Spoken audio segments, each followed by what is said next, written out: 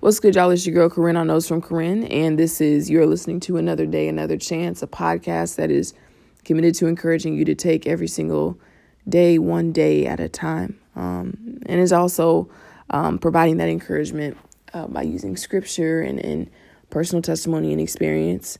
Guys, I can't believe that we have 8 weeks worth of content now. This is week 8, which is crazy. I remember, and it still is, I was explaining this week on a phone call I had, that and every single week I put out a podcast episode, it is a step.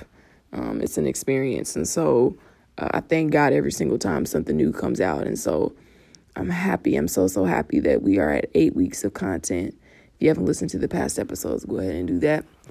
This week, I'm going to be coming out of Philippians 3.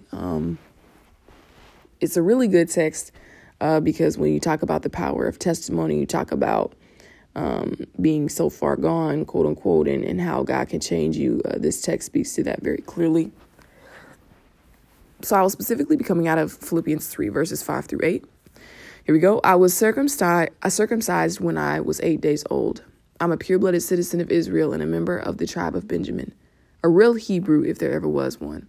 I was a member of the Pharisees who demand the strictest obedience to the Jewish law. I was so zealous that I harshly persecuted the church. And as for righteousness, I obeyed the law without fault. I once thought these things were valuable, but now I consider them worthless because of what Christ has done. Yes, everything is worthless when compared with the infinite value of knowing Christ Jesus, my Lord.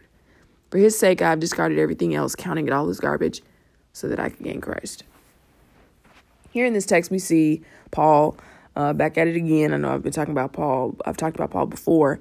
Paul is sharing his testimony. He's talking about how he was the worst of the worst.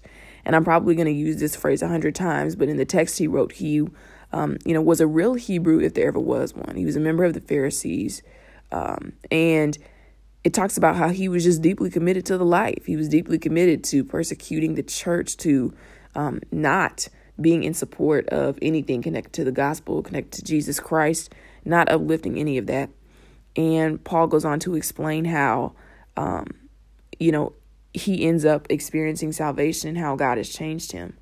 And so I think this passage initially stood out to me in a major way because it speaks to the depth of transformation. It is so amazing to see Paul, and Paul is a phenomenal example of this, how God can truly transform and change you.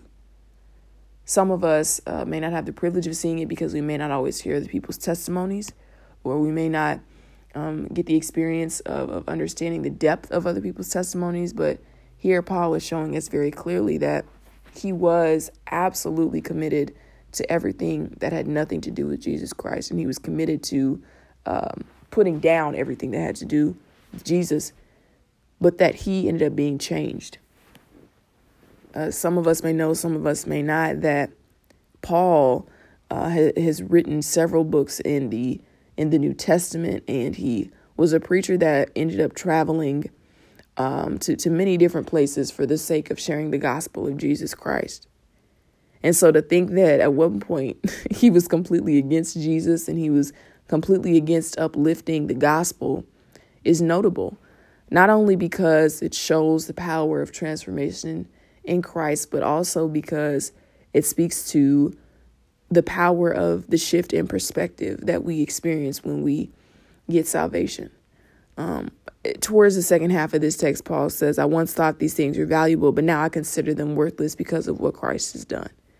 And so we see transformation to a point where his whole mentality regarding what is valuable and what is not, what's important and what is not, has shifted.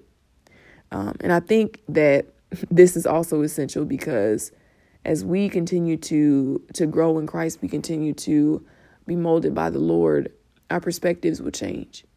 And so I want to encourage you not to be shocked when your value for different things changes, and how you continue to develop as a Christian to value the things of God and to not so much value the things that are not of God. But I want to definitely highlight and emphasize to you that transformation in Christ is something that happens when we put our faith in the death, burial, and resurrection of Jesus. I also want to highlight the fact that nobody can be so far gone as to not be able to experience the beauty of this. I believe I've heard people say that Paul was somewhat like the worst of the worst. And I think, again, when he says a real Hebrew, if there ever was one, he is showing how deep he was into this other life.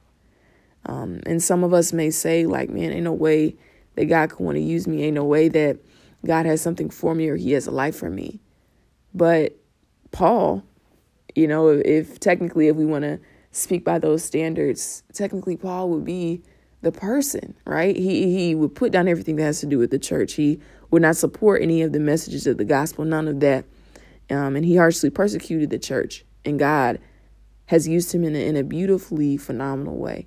And the same can be true for you and I. We have all fallen short. We've all done different things that have not been uplifting to the body of Christ. And I want you to know that Paul's testimony is encouragement of the fact that God can use us too. Some of us may think, God, I'm not good enough, or there's no way I could grow to understand the value of you, or God, there's no way that you could want me. But this text is showing us that, God can, and God does want us, and God can use us. You're never too far gone to be saved. And not only can God save you, but he can use you.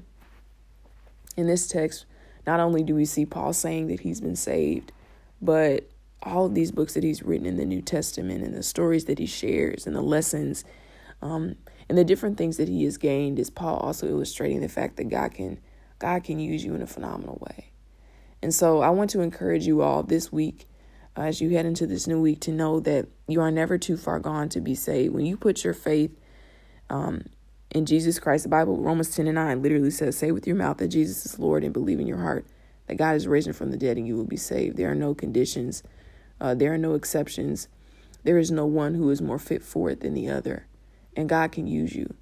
I know I mentioned this last week. I believe it was, let me see if I can pull it up. Let me see if I can find it.